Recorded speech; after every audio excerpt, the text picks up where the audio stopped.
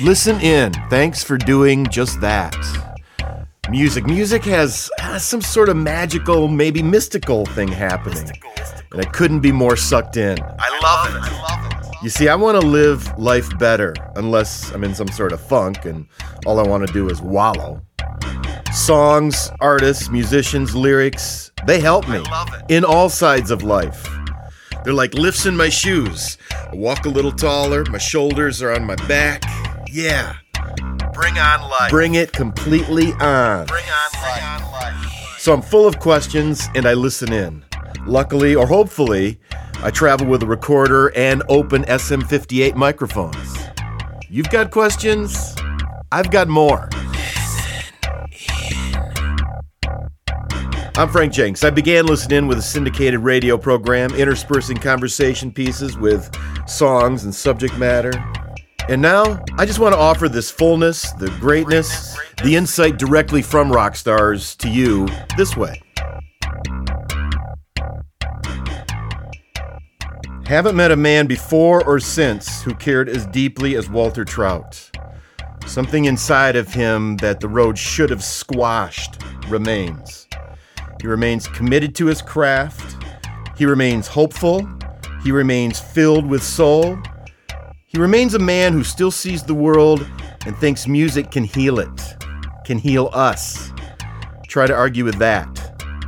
This was recorded in Auburn Hills, Michigan on March 24th, 2011.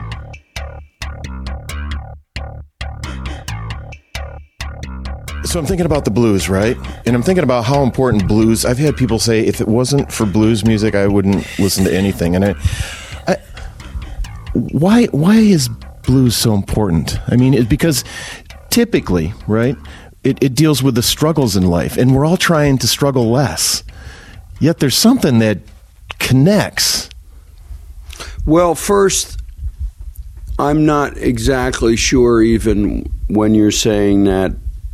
I still try to define what blues music is, and I don't really know. Yeah. I don't really consider myself, in quotes, a strict blues guy. Yeah. I think I come from that. I think I'm aware of that tradition, and I studied it and immersed myself in it. Yeah. And I played with some of the greatest practitioners of strictly blues music: John Lee Hooker, Big Mama, Percy Mayfield, Lowell Fulsom, Pee Wee Creighton. But I also think I kind of, in my own music, try to add some influences of other music, American roots forms, maybe some forms you could say that came out of the blues. Rock and roll, gospel, which really came out of the church, a little bit of country music, which really came out of,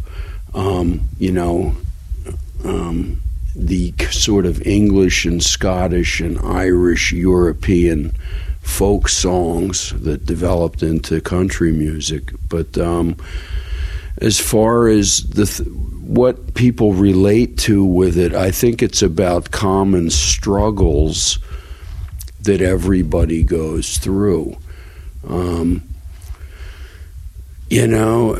Donald Trump may have billions of dollars here, but he's not immune to having a broken heart, and nobody's immune to that, the problems of love. I know a lot of the old blues tunes deal with just trying to make it through life, even financially. And I write a lot of songs where I'm trying to sort of support the American working man, who I believe is under an incredible attack in this day and age, which I don't understand why people even put up with the working man being attacked. But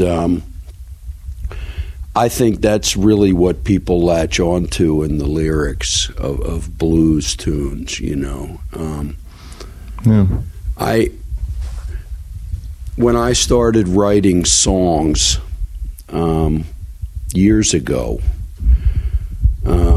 I had a few tunes I had written, and I had a girlfriend at the time who's still a friend of mine, and she said to me one day when I was sitting around with a guitar and trying to write a song, and at the time I was still really struggling. I had a day job.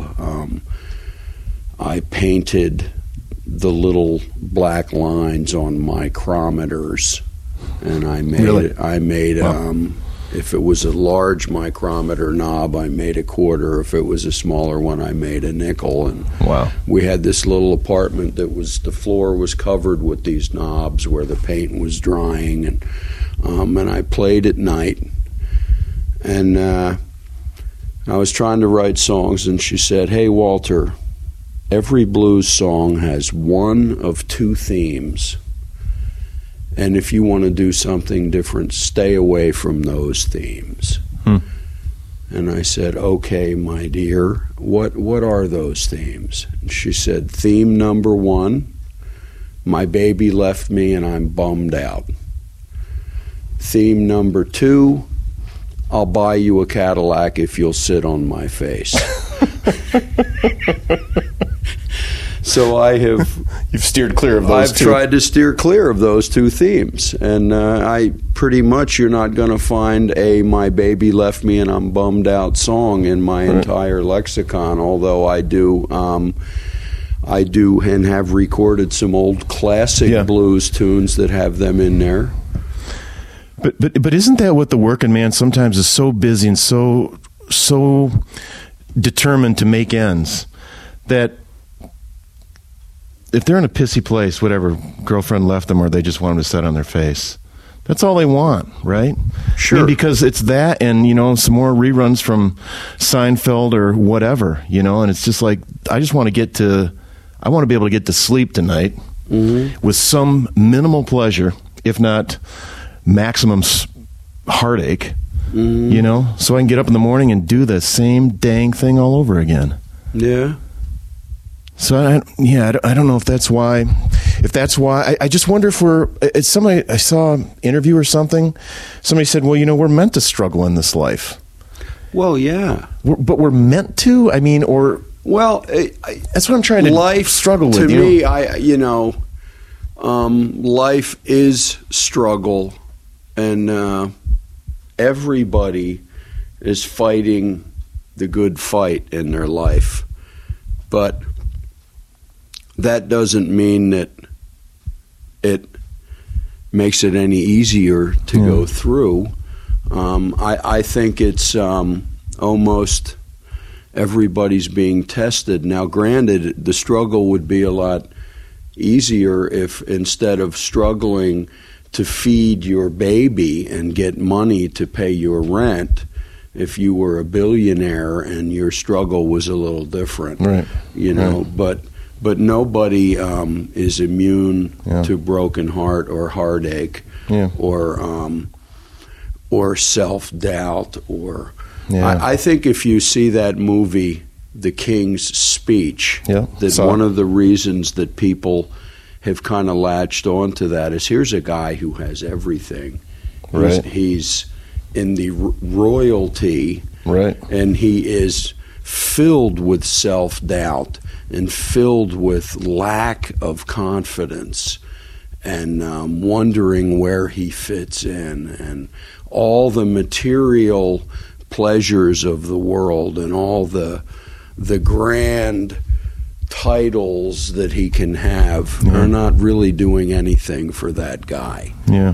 He doesn't feel like he belongs there, and he's got this incredible, deep, emotional battle going on inside of him, Do you feel like you've found a place where you belong now, or are you still searching for that place?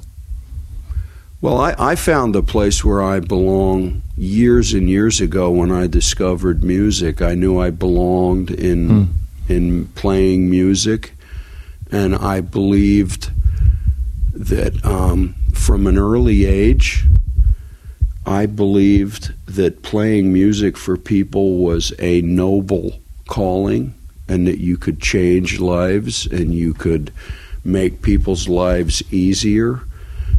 I came from a really really insane childhood and dysfunction, abuse, violence, you name it.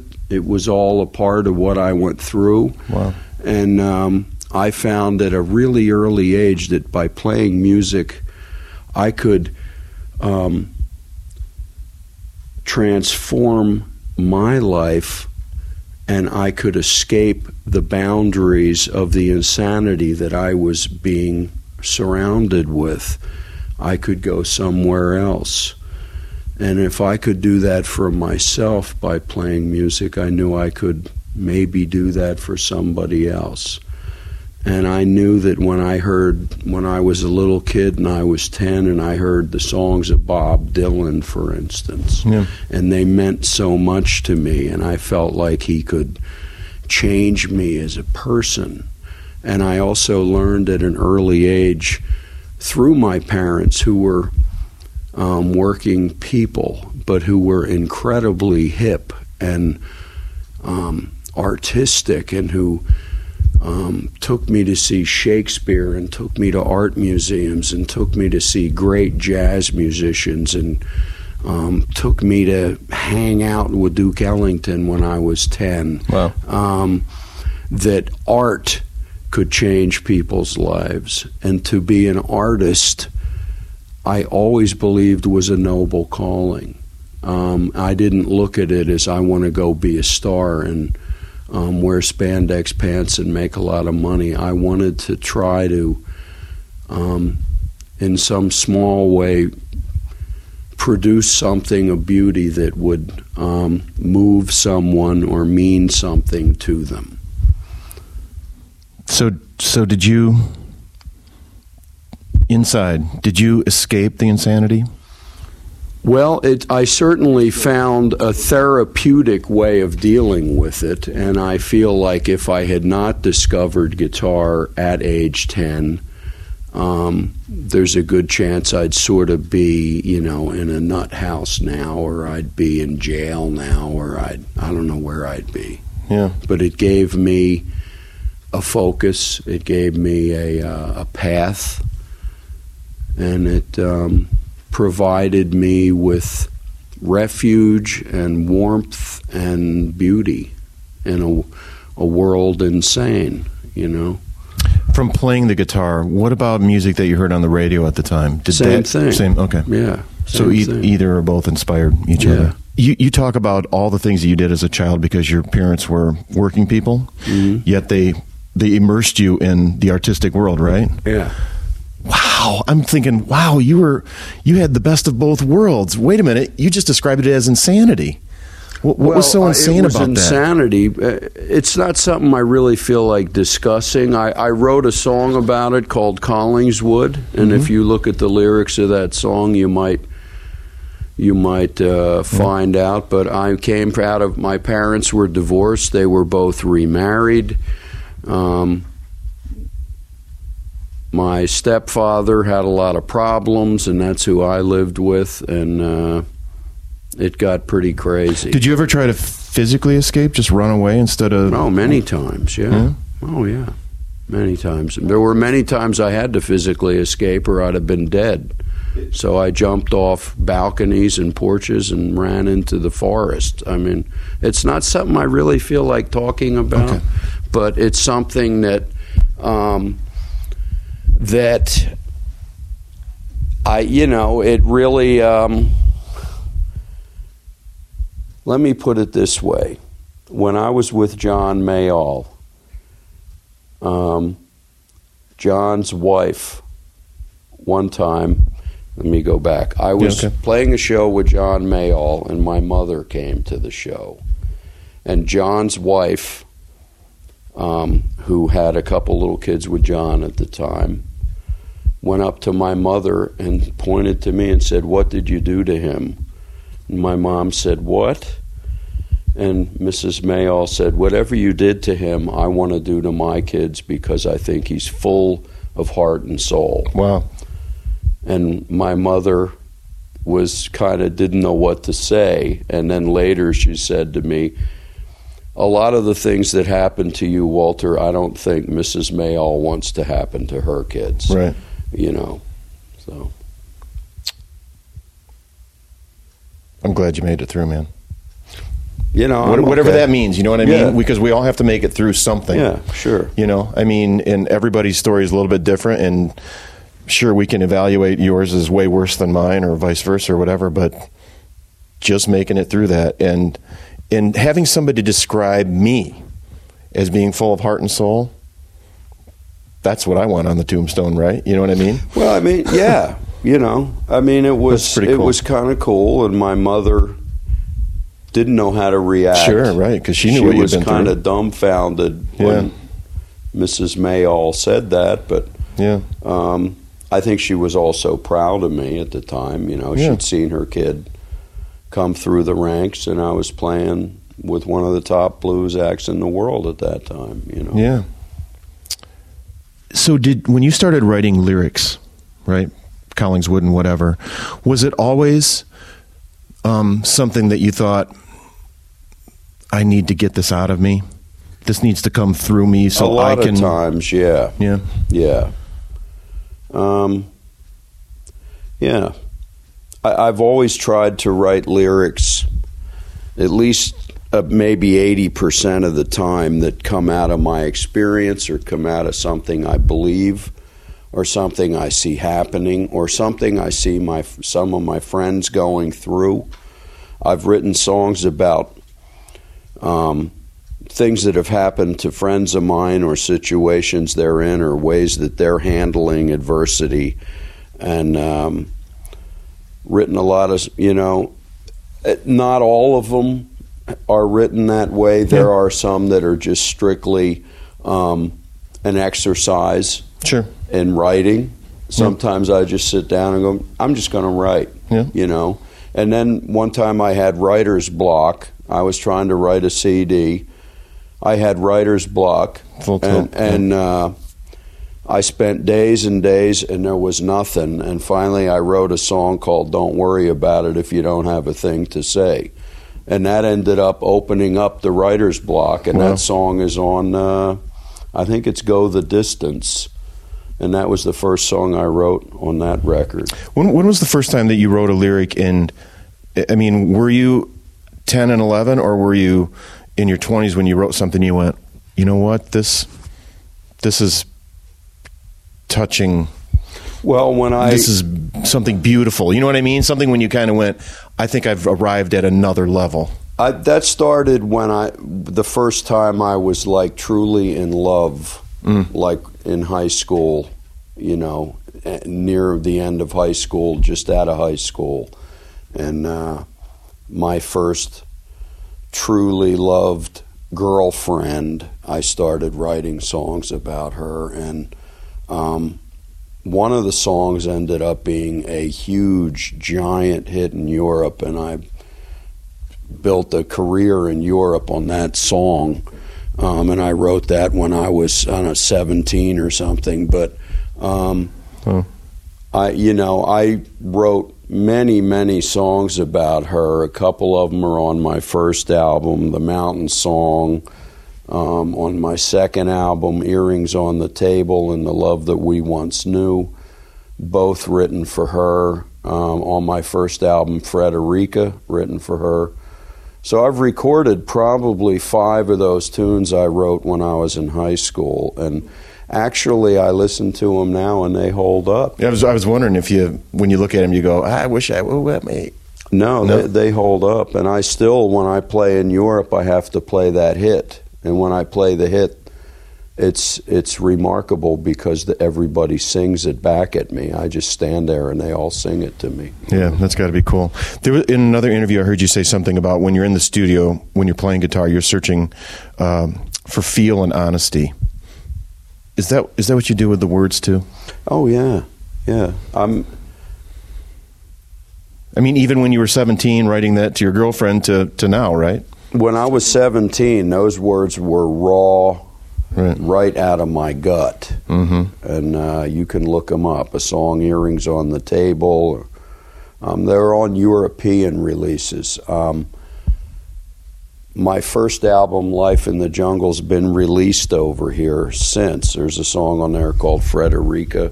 Mm-hmm. It's about when we broke up. Mm-hmm. And it's really the words she said to me. She said, I don't need you in my life any longer. And I wrote that song through her.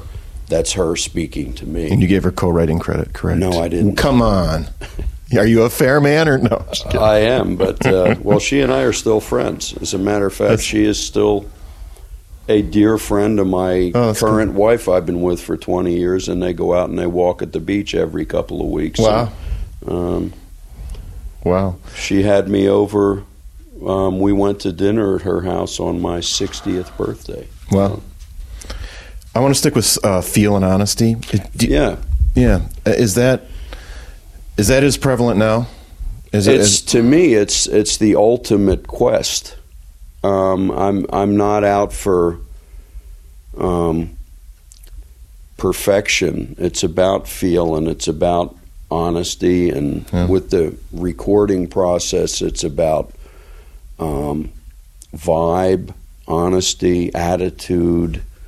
It's not about let's get this perfect, let's record the drums, and then 2 weeks later we'll throw the bass, and then a week later we'll put a guitar track. No, you get in there and you play the song, and if it's a little out of tune or something, you don't worry about it. I'm a big fan of guys like Bob Dylan, who it's about the song and the playing, and it's not like most music today. It's not meant to be dance music on the radio, played to a click track, everything mass produced, you know.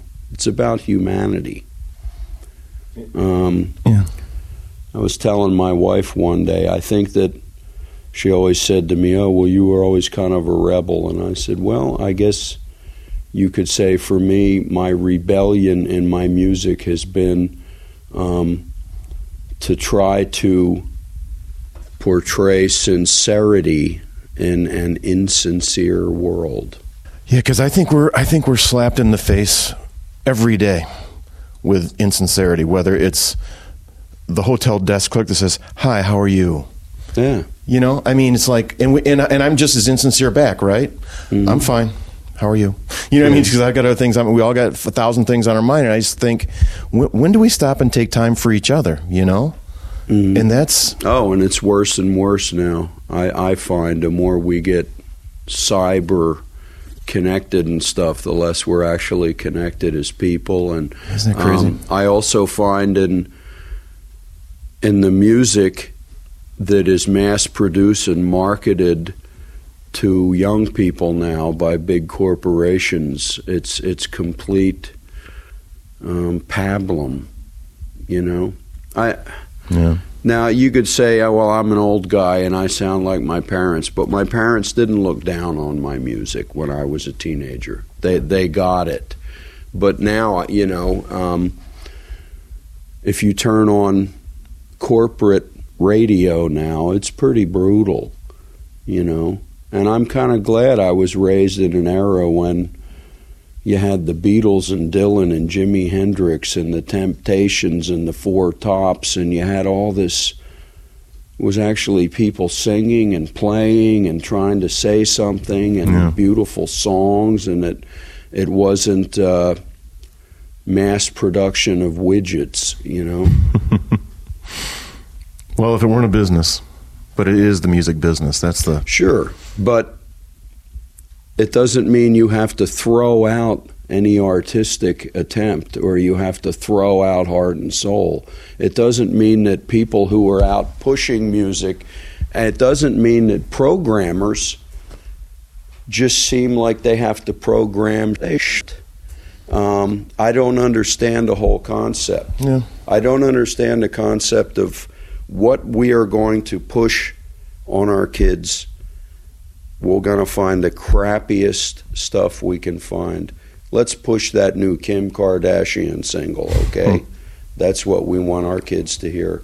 And there's just nothing there, you know? Well, it's just sort of a baseball manager that's doing everything by the numbers. If such and such had so many hits then against a left-hander, then they're going to put that guy up to pinch it no matter what. And I think, well, wait a minute. Well, Kim Kardashian gets X amount of hits on her website and through Facebook, and she has so many Twitter followers. I'm going to play it. I mean, that's the entire decision. They don't even know what the song sounds like. They have no idea. It's just what's going to get reaction here, you know? I mean... But a little bit to their defense, I've talked to a couple program directors when I had a syndicated radio show around this whole thing, and a couple of them were like, you know, your show is so cool because you're doing interviews with artists and whatnot, but honestly, I can't play Walter Trout even if it's on 7 o'clock Sunday morning. I need to play another Led Zeppelin track. Mm-hmm. And you know what, Frank? I don't want to move my family. That was their excuse, literally. I don't want to move my family. Sad, isn't it? No, let me tell you. Anyway, go. It's only true because that's the box they've put themselves in. I'm with you. Yeah. When my first record was released in America in 1998, I had a hit with a song called "Got a Broken Heart" in St. Louis, KSHE, which is a big rock station. Yep. I became their most requested artist. Yep. They got more calls requesting that song. They had me come play at their 30th anniversary birthday party with Leonard Skinner and Peter Frampton in the Riverport Amphitheater to 14,000 people. Wow. They got behind me and pushed a gig, my first actual St. Louis gig. It's Mississippi Nights. We sold it out. They broadcast it on the radio. Wow. They said to me, now when you have this hit, other rock stations will start picking up on it. And right around that time, they got bought by Clear Channel, and Clear Channel said, you're not allowed to play that guy. I had a hit already in the town. See, all they do is they cut their own balls off by doing that, and they got some guy in Minnesota programming 14 cities. Yeah. It wasn't like that before, and new artists didn't have so much of a problem getting through. And I know that if I would have had $1 million and could have gone to that programmer in Minnesota and stuffed some money up his rear end, all of a sudden I'd have gotten played anyway, because they do that. You know, they'll still do that. And so they put themselves in that corner. The reason they can't play Walter Trout is not that the music isn't good. It's because they have to bow down to the corporate gods who are running things, who have no vision, have no idea of anything other than Kim Kardashian gets hits on her website. It doesn't matter if she can sing. It doesn't matter if her song sounds like a dog breaking wind. It's Kim Kardashian. So they're actually cutting their own balls off, you know? Back in the early days of MTV in Europe, they came to me and said, we really like what you do, and we are in the business of creating stars. So you make us a video, we'll play the video, you'll become a star, we'll keep playing your videos, you give us stuff to play. And they actually created stars like that in Europe. That's what they did, and I had a massive hit behind it. You know, but over here now you can't even do that. Right. You know, and so I'm just saying I don't have any sympathy for those program directors, because they're under this gigantic corporate thumb. And they have to do what they have to do, of course. If that's what you're saying, yeah, they have to do what they have to do or they lose their job. But I'm saying it all comes down to that corporate mentality that has taken over this country, not only in its presentation of art, but in its politics and everything. There is no more United States. There is only Exxon Mobil and the Koch brothers, and you know that's who runs the country now. So when we get our proverbial balls cut off, really they're just cutting off our feel and honesty, right? Well, they are in a certain sense, and they're also cutting off the chance to play something for somebody that they might like, and they might create somebody else that they could play and they could make money off of. Right. Every night I go out and play, or I get emails all the time. I just heard you. I love this. How come I never heard this before? I heard the song on XM radio, and now I'm going out and buying all your CDs. Right. It's just a matter. It's not that this music's bad. Right. you know. So I'm just saying that whole corporate mentality thing is suffocating, and now they want to get rid of NPR. It's mind-blowing to me. I guess I just wish it were exclusive to radio, is what we're talking about right now. But the same thing happens, I think, probably in every business, right? Whether you're selling shoes or whatnot. I mean, somebody is selling their soul, right? They're selling their soul for, I presume, a new boat or another cottage or whatever it is. Sure. I mean, it's just in only a few of them, the Enrons of the world get caught with their pants down, and then we love watching that kind of stuff because finally somebody got their comeuppance. Right? Comeuppance. Thank you very much. But no, I mean, so it's crazy. Of course. And you know, there you have to, in this corporate madness that this country is now run by, if you want to discover good music that's being made out there, you have to go out and seek it out. You know, you have to look for it and seek it out through other means, and that's where things like the internet and stuff are really good. And if commercial radio crashes in this country, I'm to the point where I'll be standing there going, "You guys did it to yourself." Self-inflicted. You chopped your nuts off to the point of where you can't even, nobody wants to even hear you anymore. The classic rock stations, they all play the same 100 songs. I'm real tired of hearing Don't Fear the Reaper. There's a whole lot more to classic rock than that, you know. Well, you know, why do you think I really believe that's, I'll say 50% of the reason the iPod has caught on so huge, because I literally carry more songs around with me that I like for sure than the classic rock radio station. Yeah. Because, I mean, it's amazing. I mean, and I don't carry just a few more around. I carry 10 times as many around with me. Yeah, me too. And go ahead. I'm just saying, the classic rock stations out there that play the same 100 songs over and over and over, where if you listen to KLOS in LA every day, it's the same songs. Yeah. There is so much more to classic rock than those songs. Why the programmers... I mean, there's even songs that were big songs that they don't even play anymore. Gary Wright, my love is my heart's like a wheel that's turning. You don't hear that anymore. You did 10 years ago. Now that one's gone. I mean, it's just, they just put it all in this little box with these programmers who I think have no business doing what they're doing. I'm friends with Billy Squier, right? And he's made a living off it, right? He has the exact same frustrations as you. Yeah.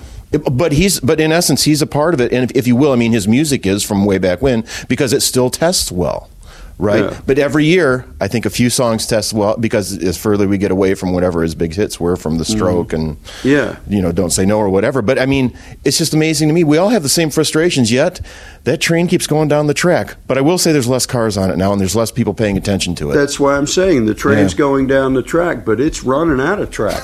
That's why satellite radio caught on when it did, and that's why iPods caught on, and that's why Pandora is catching on. And commercial radio probably in another 10 years is going to be such a minor player in all of this.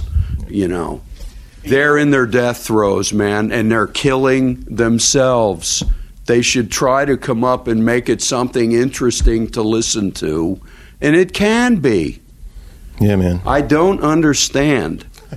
I just don't understand it. You know, why they, we won't get a sponsor unless we play these same 20 songs over and over.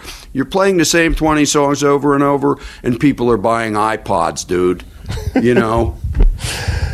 Hey, the reason that I wanted to do this microphone time with you is because I just caught a real spiritual sense throughout the whole Common Ground release.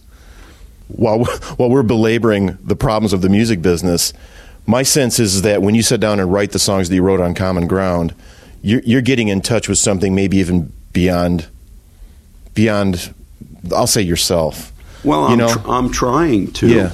You know, I went pretty deep into myself on that. Yeah. Common Ground, I had the catch line of that. If there's a place where truth can still be found, lead us to the common ground. Right. But I didn't have the word Lord in there. I was trying to write a political song, and I started it sort of in the middle of the George W. Bush years, trying to write a political tune, and I kept trying, and I just couldn't. I just couldn't get it to take shape. Yeah. And as soon as one day I got up, and as soon as it occurred to me that I had to almost get past the politics of it, even though it's concerned with the politics and the hatred and the people screaming at each other and all that these days, but that it would be a call for help and a prayer. All of a sudden, boom, it took shape in about 5 minutes. You know? Yeah, to me it is a prayer, right? I mean, it is a prayer set to music. Yeah. And it's, I don't know, it's one of those sort of cliche sort of thoughts, right? But that's why it's so powerful, because I think that the whatever the worst person is out there, I think we all are trying to find something to connect with. You know, I mean, you spoke earlier about we can't connect as much, even though with all this technology and whatnot, but we're looking for somebody else to go, hey, we're at the same table with somebody else. Yeah. And how can we make this bigger? Because I do think that we're in this for the good fight, like you said earlier too, right? You know, and wow, for us to continue to miss that, I don't get it. Yeah, you know, because we scream and shout, and maybe I'm too exposed to media, but we all scream at each other and we yell at each other, and then, but where do we find this? Because, you know, I almost want to, just to continue with common ground, I want to have 4 microphones here, you, me, and 2 program directors from radio stations say, why? How did this happen? Yeah. And try to figure out a way through, rather than, okay, let's rail against, again, in this instance, corporate radio, and then we go back to our rooms and our lives and you know, make sure we have a nice dinner tonight, or whatever. You know, I mean, sure. It's crazy. Well, there's only so much you can do on a personal level. Yeah, corporate radio is running itself, and it will kill itself. And I'm sort of, I have enough to be concerned with in my life to. I'm not going to go out and become an activist to try to get rid of corporate radio. You know.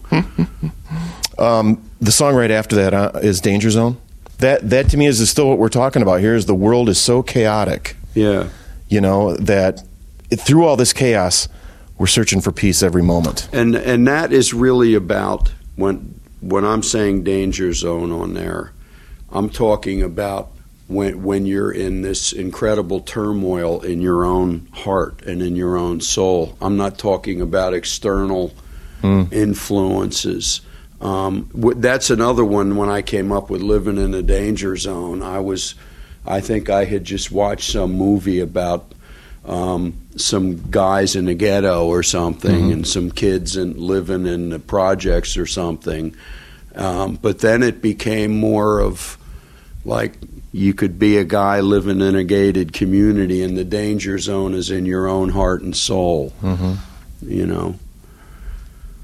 And it's having to deal with your internal demons, of which we all have them, you know, and that's what that song is concerned with, really. See, that's, you know, when I think about, I've had this discussion with other folks about, you know, well, this corporation is just rolling down the tracks and we can't stop it and it's just going to kill itself. But somewhere there is somebody in a gated community struggling with, at least I hope they're struggling, because when you put your head down on a pillow, you better be at some peace with yourself, because they know what they're doing, right? We all know what we're doing when we're doing the wrong thing, as well as we know when we're doing the right thing. So I'm wondering, is it a spiritual war, if that's the word I'm looking for not only us, but also the people leading these corporations and trying to make X amount of money in whatever quarter and whatever. I mean, it's almost the exact same struggle. I mean, internally, it's that self-doubt. Am I doing the right thing? But if I keep doing this thing, another boat, another cottage, and I just think they get sucked up into greed and power and and then greed. But still, there's that something, that danger zone inside of them that I think is churning every moment, right? It is maybe the danger zone is as if, for me, when I wrote that and came up with those lyrics, that is, if I really, because I read a lot, I read constantly, I read a lot of news, I look into things, I look into history, stuff like that, and if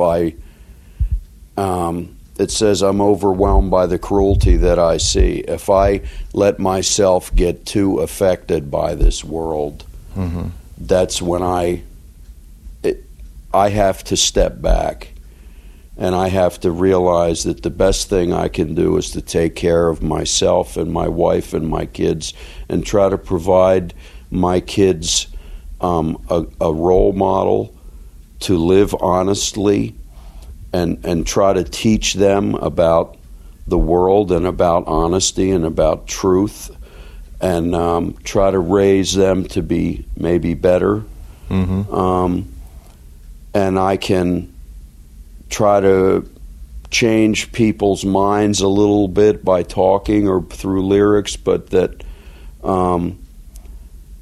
I can't let myself get incredibly affected by what I see going on around me, or I will lose it, and I will just not want to be here anymore.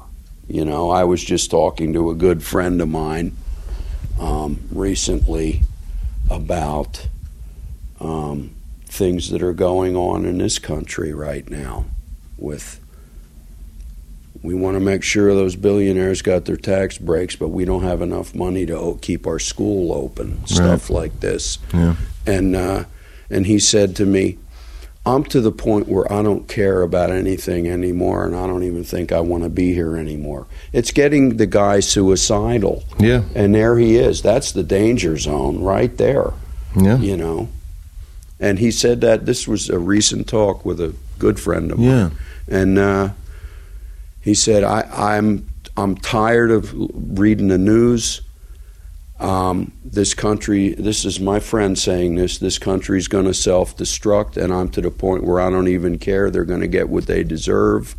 And they're all listening to this right-wing propaganda machine, and they're all going, this is, as far as I'm concerned, I don't care anymore. I used to love this place.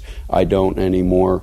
I don't even think I want to be here anymore. And I was hard for me to tell the guy, I understand your frustration, but you can't pack it in and jump off a cliff. Yeah.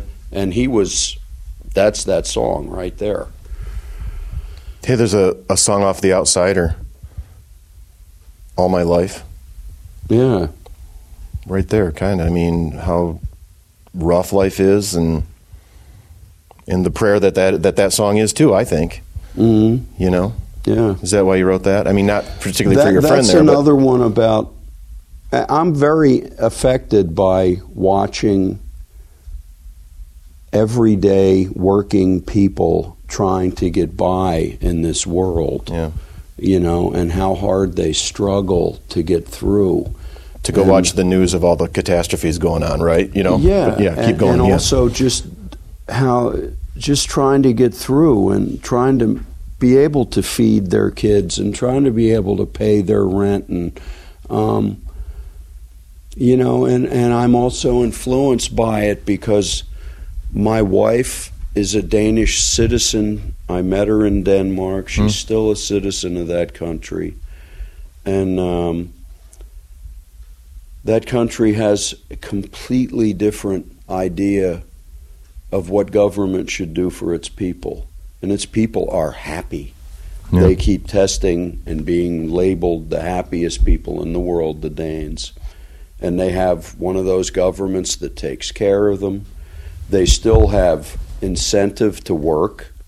They haven't lost their incentive. It's not socialist. The government doesn't control the means of production, which is what big part of socialism. But there is a beautiful safety net. If you lose your job in that country, the government retrains you and get you another job. If you can qualify to go to college, if you're smart enough to get into college, you go to college for free. They even give you food money while you're in college. It's a whole different approach. And so I spend a lot of time over there. We go over there and we vacation and we hang out with my mother-in-law and my wife's in-laws and stuff, and I see how that system works.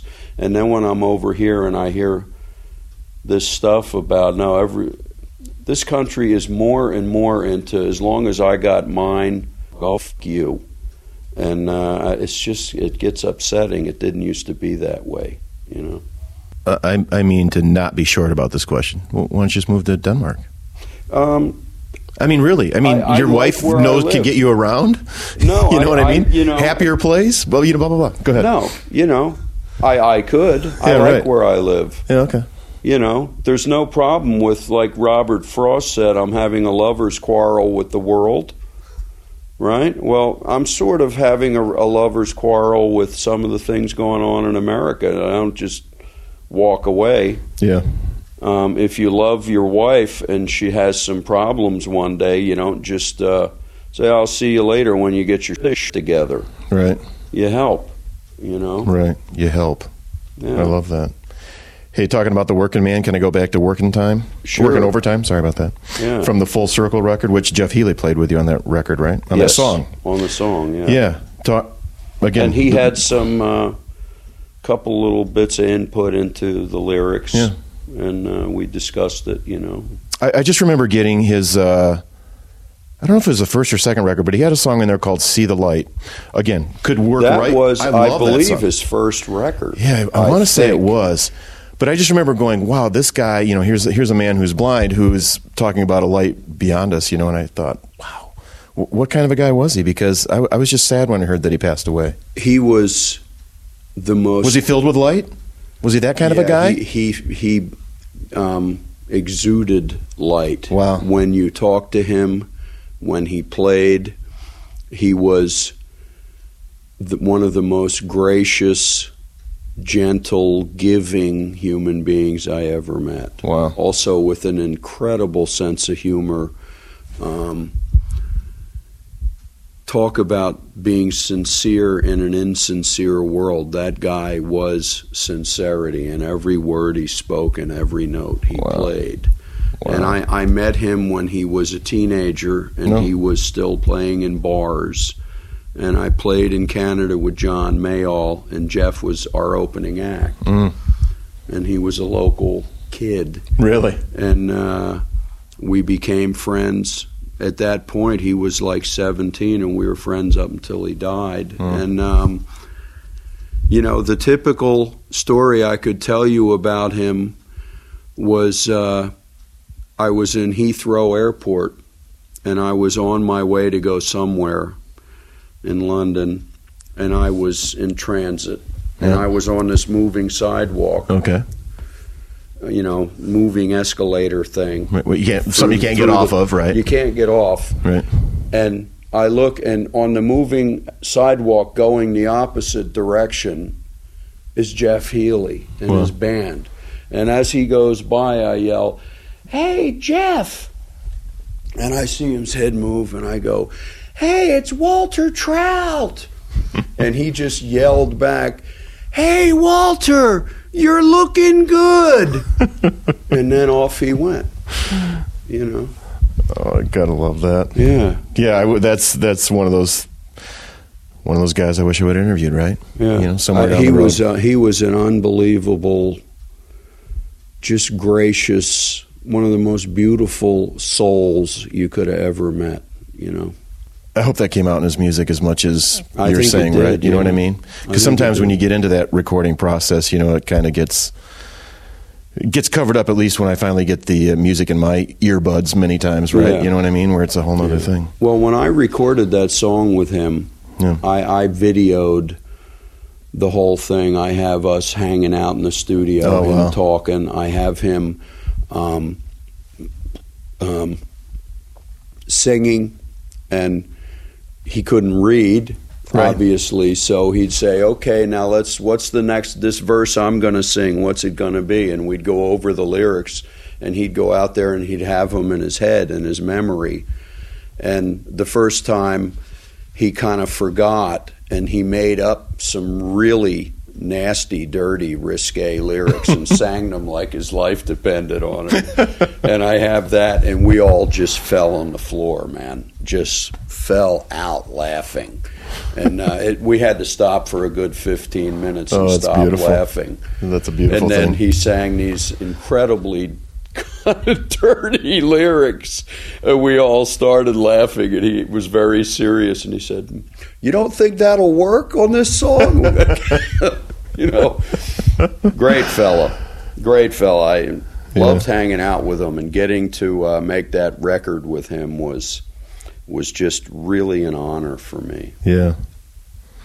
I wonder if he's the type of guy that you write about a little bit in Welcome to the Human Race, where you've got all these battles in your life, or life is tough or rough, however you want to put it, but somehow you've got to sort of accept it. He's got to deal with the blindness. Your friend's got to deal with everything that's going on in the world. Some point in time we have to accept it, don't we? And that's kind of that flippant, dude, welcome to the human race, right? That's it. That's exactly what it is. And accepting it is a big part of right.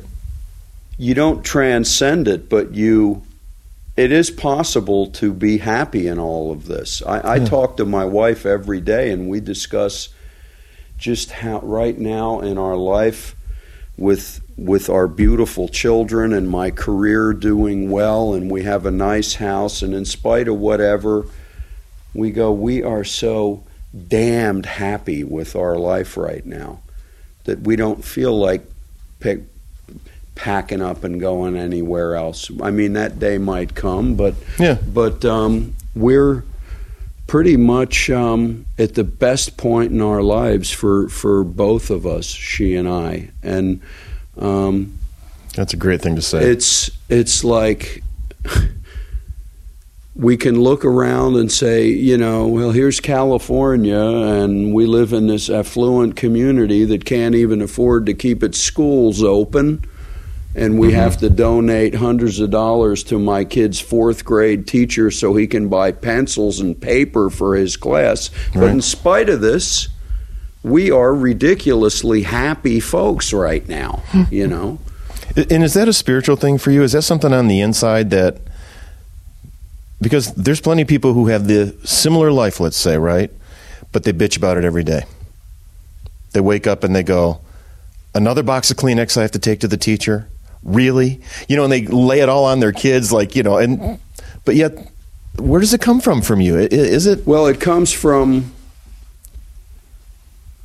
being happy with what we have and realizing how blessed we are to have what we have, and that we have a family with a lot of love, me, my wife, my boys.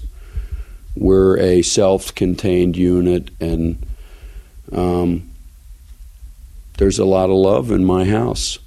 There's not a lot of arguing. There's not a lot of fighting. There's a lot of joy. And joy is a good word. And so that gives us hope.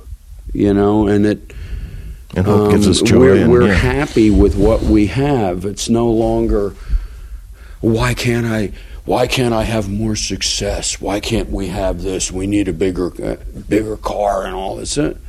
We're pretty much, no, stop, Look at what you got. Look in your soul, your heart and your soul, to go back to that phrase. Yeah. And think about what you have in your life. I have a friend who used to be, years ago, when I had a little bar band when I was in Canned Heat, and I'd come home and I played in a bar when I was not on tour, and I had a friend who was the bass player in that band, and he had an aneurysm in his brain and he almost died, and he is half paralyzed on half of his body, and he can't move his arm, and he walks with a leg brace and barely gets around, and and the state takes care of him, and he lives in a garage, somebody's garage, and has lived in that garage for over 20 years. And he comes to my house. We have him over for dinner once in a while, and he'll say, I was laying in my bed and I could hear the waves breaking, because we live in a little beach town, you know. And he says, and I thought just how beautiful it is to be alive. And, wow.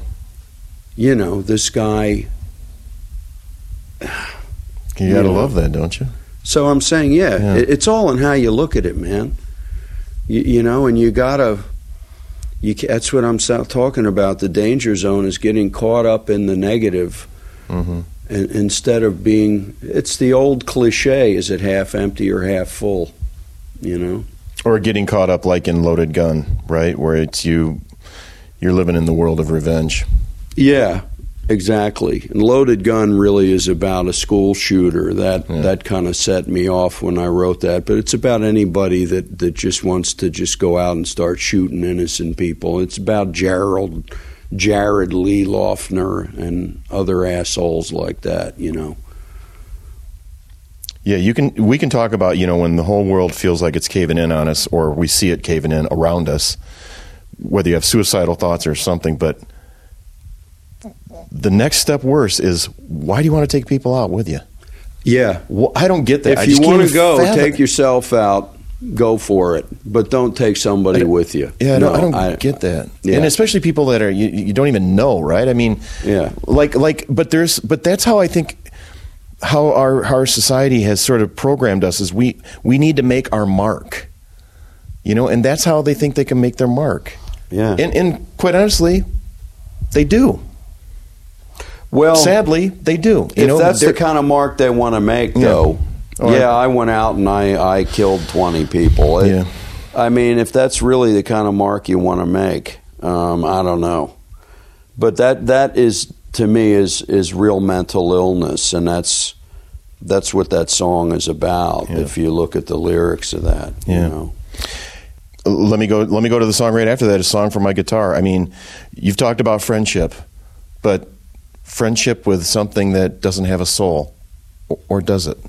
Well, the guitar that I wrote that song about, I believe it does. Yeah. Yeah. It's a guitar I bought new in 1974, and it was white, and it's on the cover of all my CDs. Right. When I bought it, it was as white as this tablecloth, and if you look at it now, it's not. Half the finish is off it, you know, and that's from playing it on the road for 35 years, and I don't take it on the road anymore. It's be too much stress.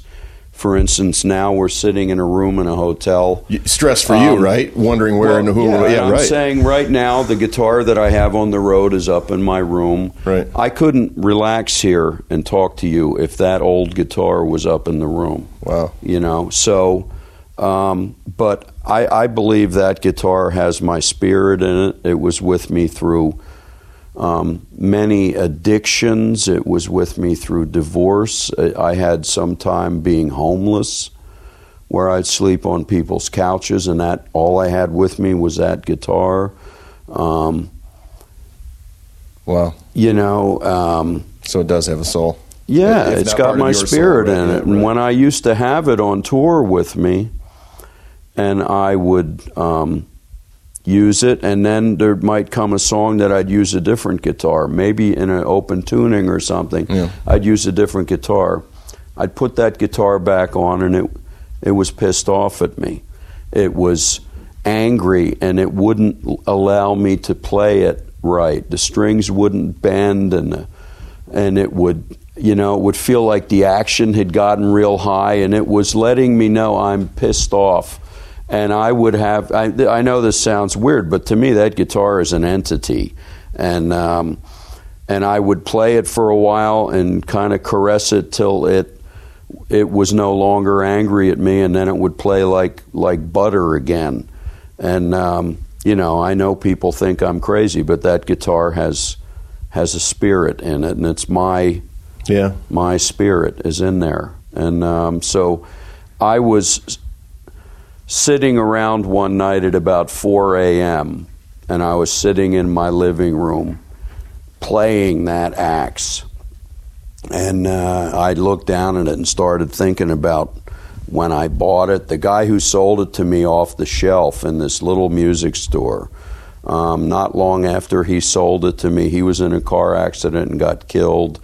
And I thought about all the bands that has been played in, and it's been played on stage by Johnny Winter and Mick Taylor and all these other people, and Harvey Mandel, and just all the years of the divorces and the major addictions I went through. You name it, I was addicted to it. And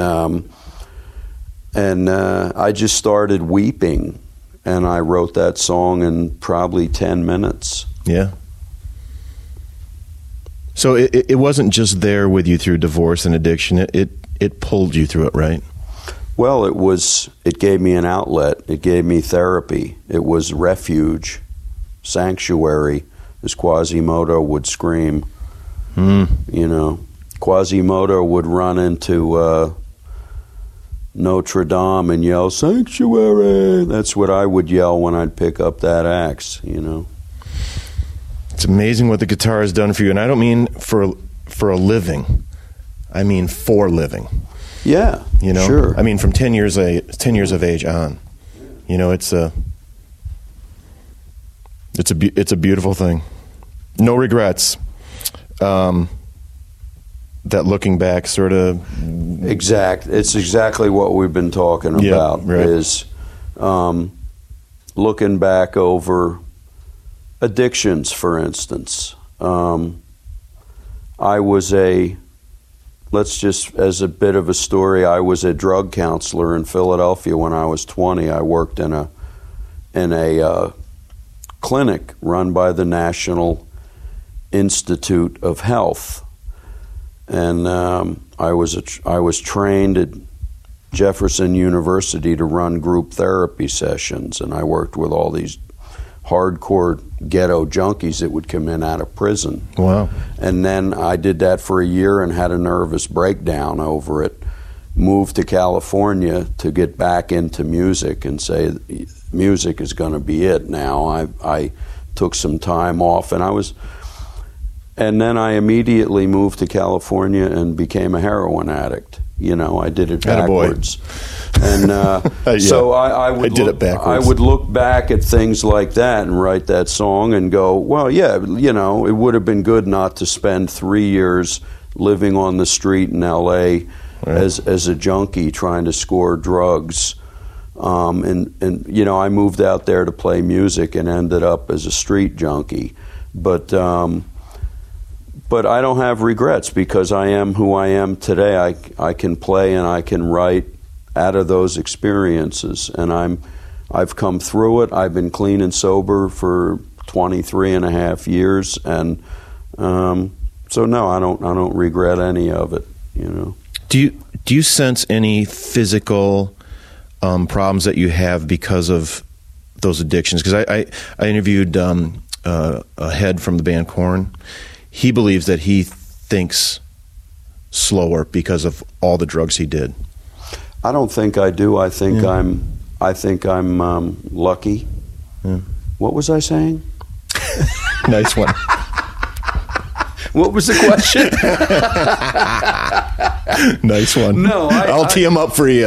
You hit him. I actually feel, you know, pretty damn lucid for a 60-year-old guy with my history, you know. And I have friends who went through similar things, and you can see that they're damaged. Mm-hmm. I feel very, very lucky and blessed that I don't have some of that, you know. And if I do, I'm not aware of it, you know. So we'll let you know. Yeah. This is part of your intervention. I mean, starts with the microphones. I definitely came out of it, say, better than Brian Wilson did, right. You know. So. Right. Yeah. Eyes of a Child, the song just before that, is it about reaching out to a friend, kind of? Yeah. Yeah. Sure. Exactly. In the innocence that that maybe we're still trying to find? I don't know. Yeah. That's about somebody I met who I thought I had a rough story to tell about my youth, and that person trumped you. Oh, big time. Yeah. I was even embarrassed even trying to tell my story, because that person had a story that was mind-boggling. So that's strictly about the conversation where that person told me the story of their childhood. Well, I'm gonna leave you with excess baggage then, because I think that's what it's all about, is sort of letting it all go. And excess baggage again is turning life around. Turning your life around. It's also carrying regrets, carrying weight of, say, when you were saying you wonder if some of the big corporate guys can sleep at night. If they can't, they're carrying excess baggage. And it says it can get so heavy you just might lose your soul. It's a symbolic kind of metaphor for you have to deal with those things, I believe, and you have to try to live honestly and not have hidden sides and secrets, and you got to be able to look in the mirror. And that was a big realization of mine some years ago, and that was part of getting sober, was being able to look in the mirror and say, I'm okay, I'm doing the best I can do.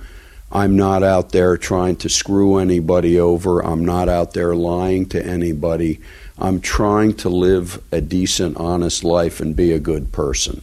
And if you do that, that's about all you can do, you know. But if you do that, if you go through that self-examination where you realize the bad aspects of who you are and you attempt to deal with them and make changes in who you are, I think you can be, in quotes, a happy person, whatever that means.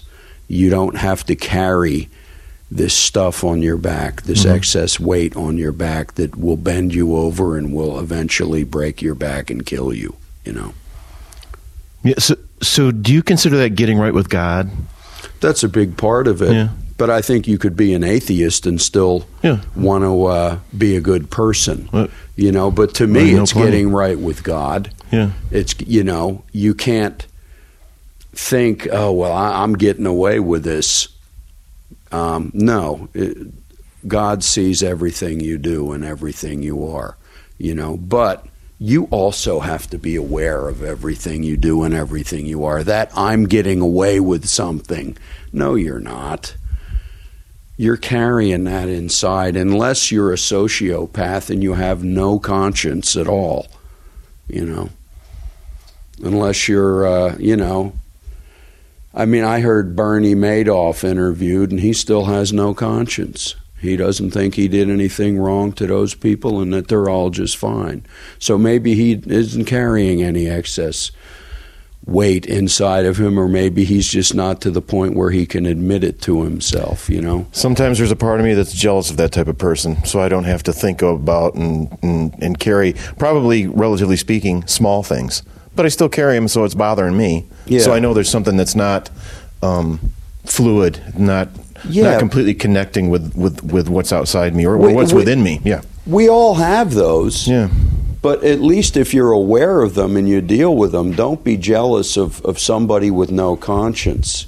Yeah. You know, I think the Jared Lee Loughner's of the world have no conscience. If he sits in court and he smiles and smirks, he has no conscience. And you have to be aware that we're all here, we're all brothers and sisters, we're all made of the same material. You know, when you break everything down, we're all little molecules and atoms, and the little trees and the dirt out there are made of the same exact atoms as us. We're all the same. And you can either kind of do your own little bit to try to make the world a little bit better, or you can make it a little bit worse. And it can be bad enough, you know. You have to make a conscious decision, and it's about growing too. It's you know. Hey, if I can get to a point in my life when somebody says this man is filled with a good heart and a good soul, then I'll feel like I've accomplished something. So thanks for the time, man. That's okay, Frank. Thanks for having me. I appreciate it. All right.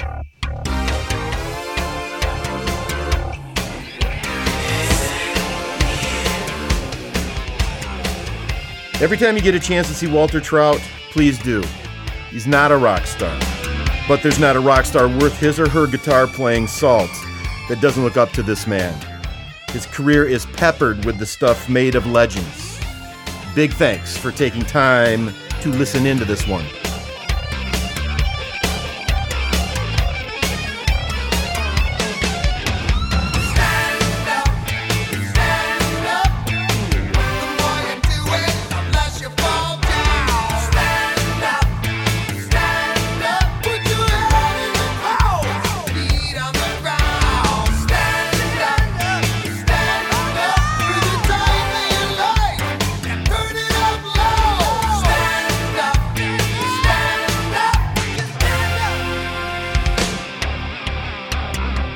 Thank you for reals.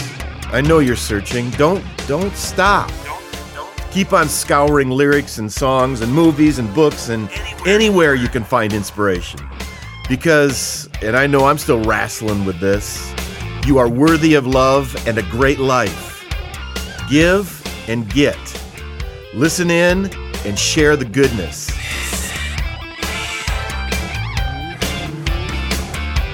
I sign off sincerely, Frank Jenks, questioner, interviewer, searcher, hoper.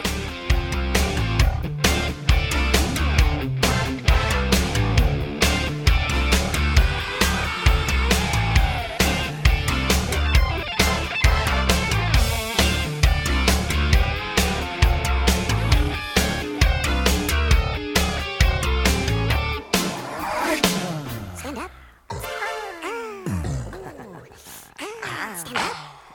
Stand.